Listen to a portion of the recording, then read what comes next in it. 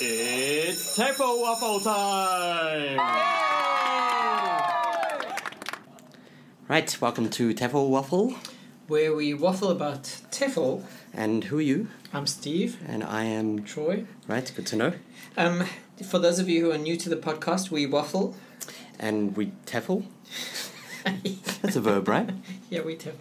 Well, I think waffling is actually our strength. Not so much Tefling, okay. Alright, today I want to talk about things that teachers think they know but actually are not supported by research. Okay, so most things then. Oh, okay. Well, that's a good point. Well, let's focus on. Yes, narrow it down a bit. Let's focus on these things that are currently called neuromyths. They're coming out as neuromyths.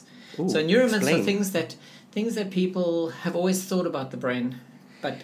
You mean like those silly things like we only use 10% of our brain, which is complete BS. Which is okay. So that's a neuromyth. Okay. More to a Tefli waffle sort of point. What do you know about VAK? The visual audio kinesthetic. Yeah. So these are learning styles. This is the old traditional concept of learning styles. Yeah. Right? So it's actually I don't know. There's two different ways to come at it. From the I guess research or psychology perspective of some people are visual learners, they need to see things, and some people are auditory, they need to hear. Some people are kinesthetic, they need to do. Right. Never been a big proponent or fan of it. Well, the from a theoretical perspective. So the traditional thinking is that if you're an auditory learner, you learn best by listening to a lecture or getting transmissive input or... See, the funny thing is, I've always kind of used it, but not as a... You, as a student, are very visual, so I need to do this for you. I've used it more as a... In my classes, it can't be all see or tell or do. It should be some see and some hear and some do. And I've used it as a way of making sure that my classes have variety. Variety, yeah. Okay. But I'm taking my students as a whole, not as you, the visual, this part's for you, and you, the kinesthetic, this bit's for you. Well, in the teacher training programs of yore. So you mean back like when 3 years ago. Or of yore, that was when I started, I think. In the land of yore. Well, I mean, the thing is that this VAK thing has been around forever, and it makes intuitive sense. Some people learn better. It's 70s, right? 60s, 70s? Oh, God, I don't know. Okay. 1952? Really? No, I don't know. Oh. Anyway, it makes intuitive sense. So a lot of people hear it, get the input and go, yeah, that makes sense. I learn visually, and it seems like we do. And I remember doing tests to... Are you a visual learner? Oh, yes, I remember those, yeah. And, where you get placed is that part of the lesson must then be for you. And then, as a teacher, you are supposed to plan for visual learners. And this stuff is for the visual learners. And if you have a class that's predominantly kinesthetic, then you must plan heavily kinesthetic lessons. And I've seen it approached from... the opposite end, which I thought was quite interesting. As a teacher, I am, therefore I will naturally do... So I'm a very visual learner.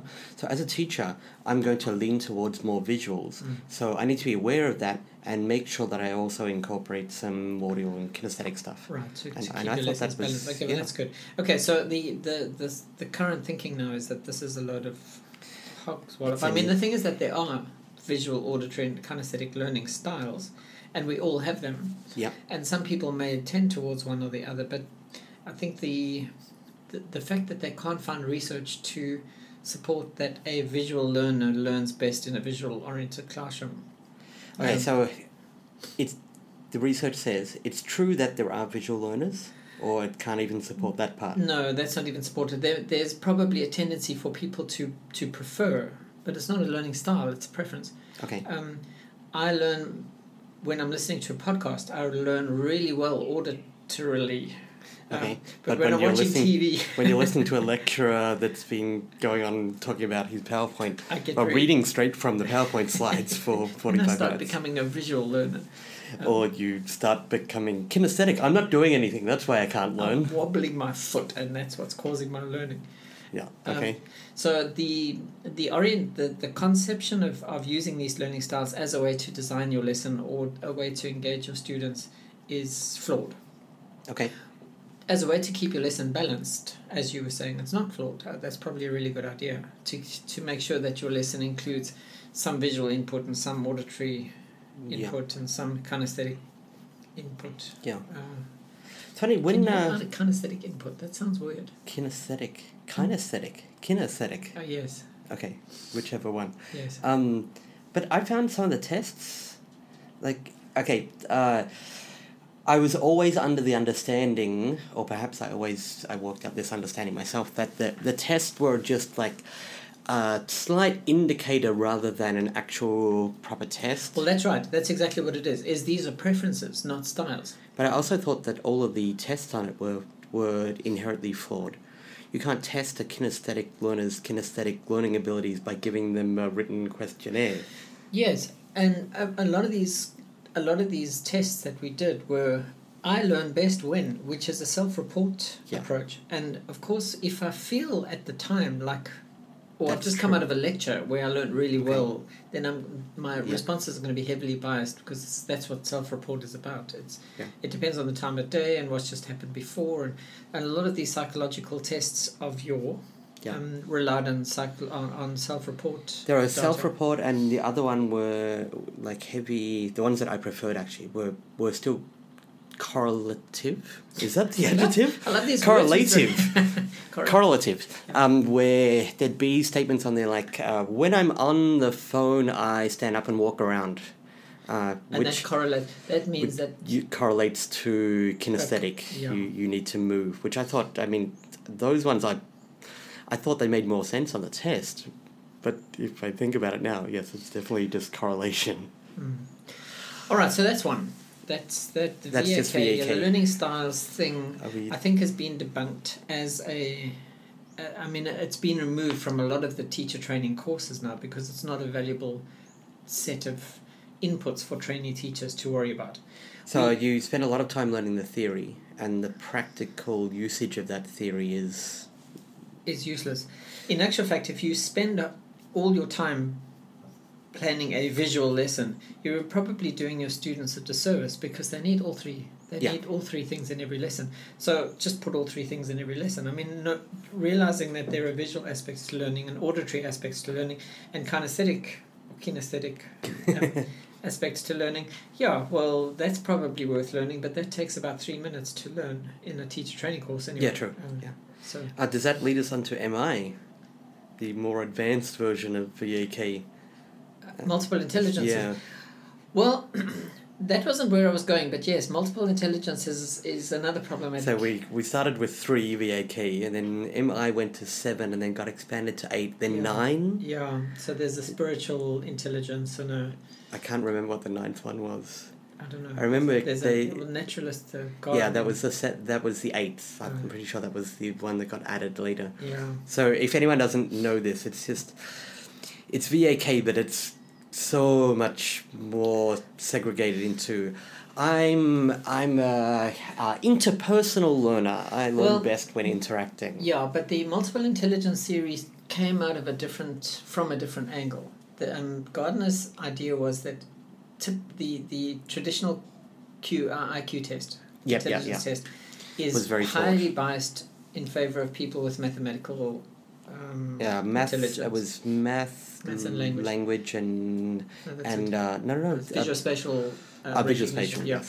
And people, his argument is we're all intelligent. We're all just in different ways. In different ways. So my IQ is 130. That means I'm really stupid when it comes to something else. Yeah, but he would say, yes, but you're naturalistic. My naturalist intelligence is 240. So you're great with plants. Yeah, gardening. And agriculture and anyway, so seeing relationships between flowers and trees and butterflies.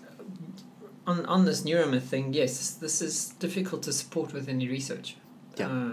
This is hard. But the concept behind it, and I don't think that anybody's ever taken this very seriously. I mean, there's a difference. There's hardly any difference between one of these intelligences and a hobby or an interest or a passion focus or a, So I'm musical, therefore I have high musical intelligence. Doesn't make that much sense. And I hated gardening when I was a kid, but now I do it as a hobby. So I must have developed my natural intelligence or whatever. I had a latent naturalist intelligence that only bloomed in my doddering years. As with the VAK learning style stuff, it is good for a teacher to consider these in terms of the fact that you can't call a child stupid or one of your students stupid, or the fact that my student can't learn languages doesn't mean that they're weak on brain power or anything like that. Yeah, so that weird interesting thing where you get a student who you perceive as being quite good, and then you look at their test scores and realise, oh, it's just that they're outgoing and fluent, but actually they can't do their grammar or something like that is bad. So it's a good thing to learn, but it's not a good thing to take to heart, I think is the I remember doing something where we're trying to work out, well, how would you ever plan a lesson to incorporate 7 different types of 8, 9. Spiritual intelligence.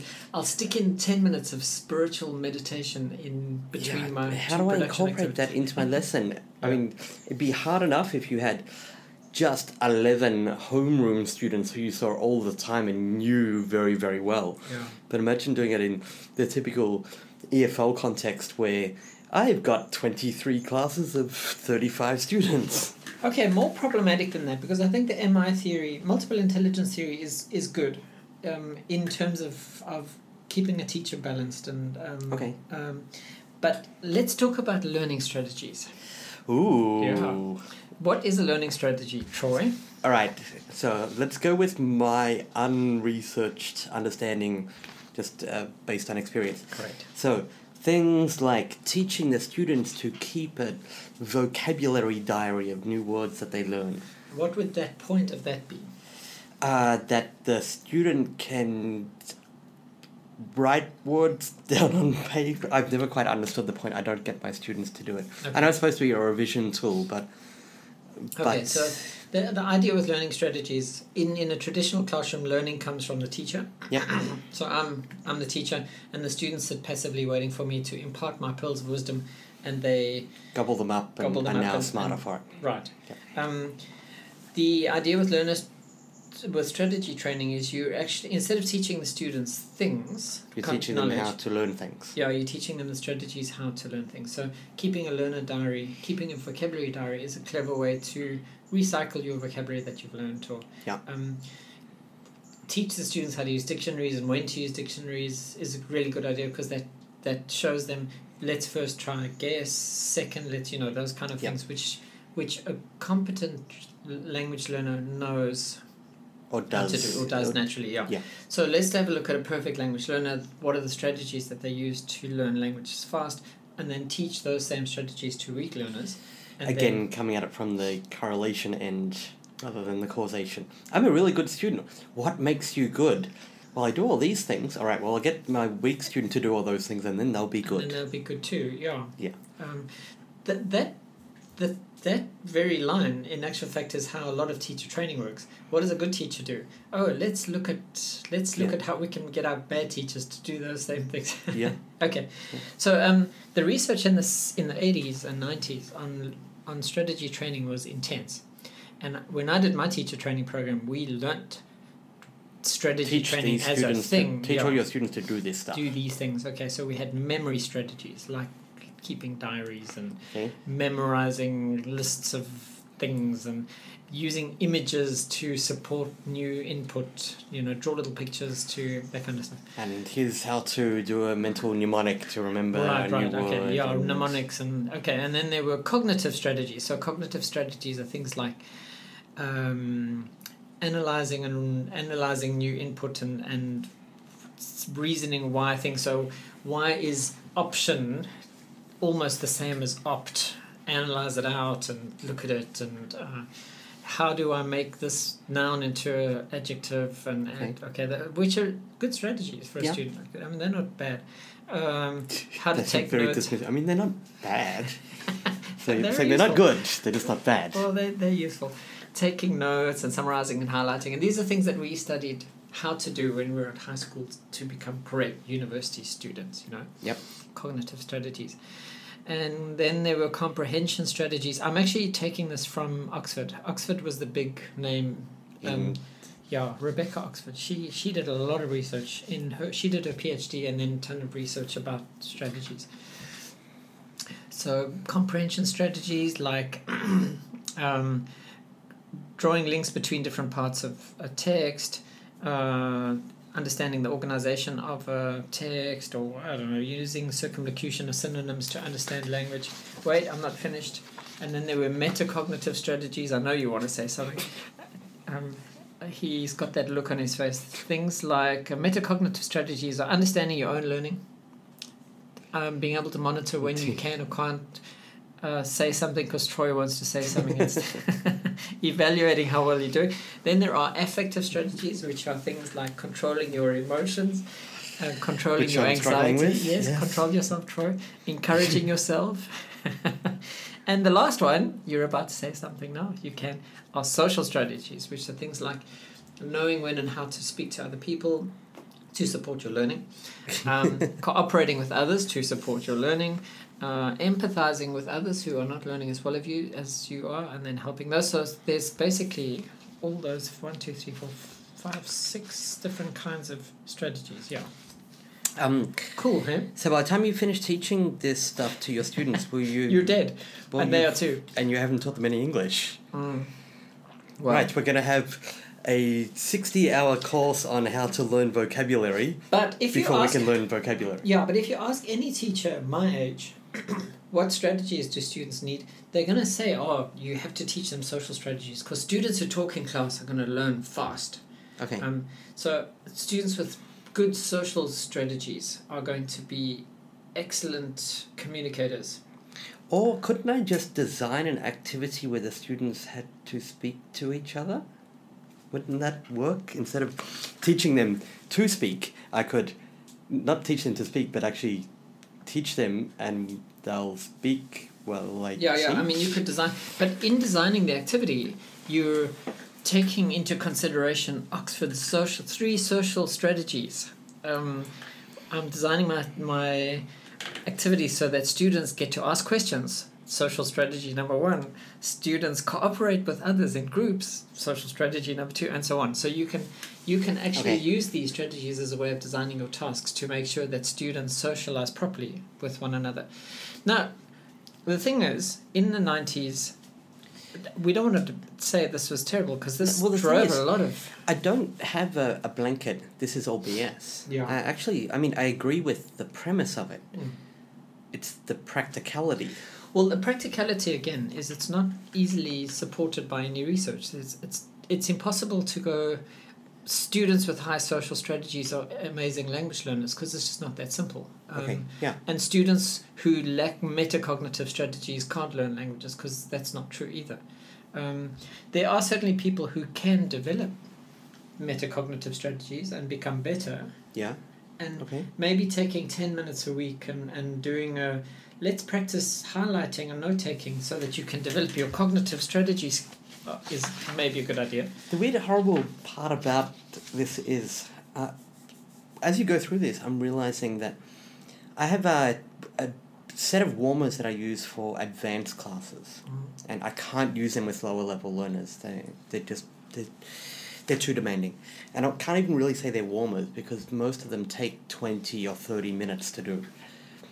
But they're all kind of based on this kind of stuff. I've got a whole game that's insanely complex and is based on suffixes and learning which suffixes go with which. And then I have a whole other one that's based on this cognitive strategy of what's the relationship between words and stuff like that. So I guess this stuff stuck with me in the beginning because I do it. Well, I would say there's nothing wrong with this. These things are useful to know, and they're certainly worth sticking into lesson every now and again.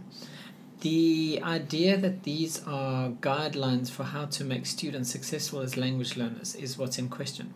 Okay. Spending a massive amount of your classroom time developing students' memory strategies is probably counterproductive because it's not the input, the investment in the strategy training is yes. probably not going to lead to that much benefit. Training students in strategies, I mean, when I was at high school, we had teachers come in and say, okay, this is how you make a mind map and this is how you do it. And it was good for us to learn that. But it was just another technique that we could use if we wanted to. So the idea that we're going to build a complete course around building students' learning strategies is probably what's being drawn into question here. Okay. So let's take try to take a practical stab at this. I'm preparing the students for an exam. Yeah. And now there are certainly exam strategies where I'm not teaching you English. I'm teaching you how to get the most out of the English that you have to get the high score on your exam. So it might be simple things like showing the students a quick, easy shortcut so that they can organize their academic essay on their IELTS test. Yeah. So this is a washback issue. Now you're not teaching language. Now you're teaching students cheating skills for getting through an exam. And I would say that this is a really, really useful way of getting students through an exam and cheating the system, but it's not necessarily Teaching very English. Productive language. But it's necessary, and that's what the whole TOEIC thing is about. TOEIC or IELTS. So the first question after a listening is generally going to be a gist. Yeah. And teaching the students read the questions before you start tackling the reading. That's something that they just have to do. They need to know what they're reading for. Yeah. And so these are strategies that they need to know, and you need to teach it to them. And or the ones who are going to do well are going to know how to do that anyway. You're teaching the weak ones that are getting this wrong. Yeah. So I would say absolutely yes. You should do that. And But it's not actually teaching English. Yeah, and are you actually going to make them better at English, or are you going to make them better language learners? Well, I don't know. Yeah. Yeah. Yeah. Although, I mean, I think that if you look back on your life as a language learner, if you've ever learned a second language or a third language or whatever, there's one teacher somewhere along the line that tips it for you. She just made it so easy and you loved it. And so that teacher somehow or another does give you the skills or the strategies or the motivation or the wherewithal or whatever to make it happen. And do you think that one teacher, is she working for everyone, or does she just work for you? Because good point. Because if it's just for you, then that leans heavily towards the whole we have different learning styles and we need different strategies. And we need different teachers because everybody's going to learn differently from each teacher. But I would actually lean towards she's probably a good teacher for everybody. She probably is. Yeah. And that then says none of this other stuff really matters. At the end of the day, and I've always firmly believed in this, both as a teacher but also as a kid when I was a student. A good teacher can teach anyone. They can teach anyone anything. Doesn't matter how strong you or I weak agree you with you, are. but is that same teacher going to have the same tipping effect on every student that comes their way? I think that I wouldn't say it's a tipping effect, but I would say that a strong teacher can teach anybody. In the same way that a strong learner will learn from anyone. If I'm a great student, it doesn't matter how bad my teacher is. I'll still learn. Well, you can learn from nobody sometimes. I have to agree. I find it a little bit irritating when a teacher says to me, "Oh, I only teach grade 6. I'm not teaching those grade 5s. I don't teach grade 5." I mean, to me, it's like a mechanic saying, "Oh no, I only fix Rolls Royces. I don't work on these stupid Mercedes cars." Okay. If a teacher's a teacher, they should be. Maybe they're good at it. I'm not particularly good at teaching kindergarten. I know that. But if need be, I'll walk in and I can do it. You can.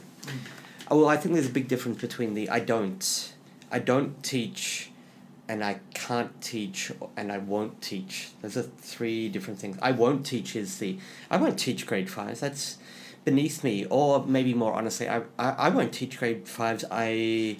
It's not my strength.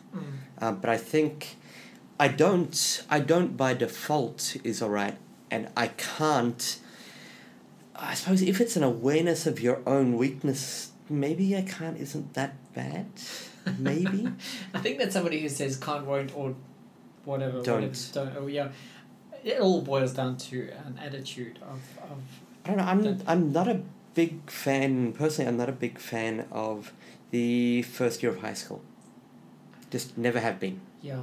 I do teach the first year of high school at the moment, but even while I'm teaching it, I'm aware that this is the age group that I've always struggled with a bit. Just this, I don't know what it is about this specific age. Yeah. I've always struggled. But it constantly makes me go, wait, oh no, I can try this. No, but that's the Maybe thing. this will work. It's not that you don't want to do it. You just know that it's going to be hard and that you need to stretch yourself. Well, it's also that I just know that I'm not as good at that age as I am with anyway, others. we're waffling now. Yes, we are. We've waffled off the point, I think. But is that a strategy thing? What a strategy thing.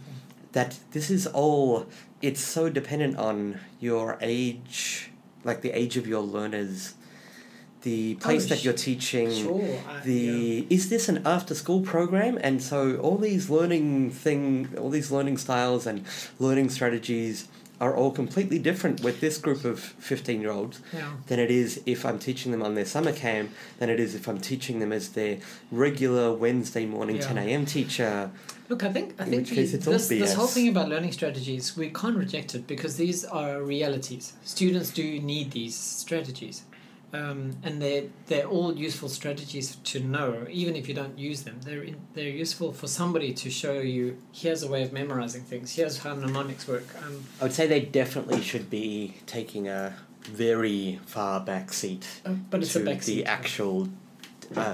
today we're going to do modal verbs, and I'm not going to tell you that we're doing modal verbs. Instead, we're going to learn about how weird some cultures are and how different they are to yours. And did you know that in Australia, you can drink when you're 12, as long as your parents are with you, but you can't drive until you're 18. Wow, in Thailand, that's completely different. Yeah. That's an interesting lesson. I want to join in. Tell me when you're teaching it. I taught it on Thursday morning. It was fun.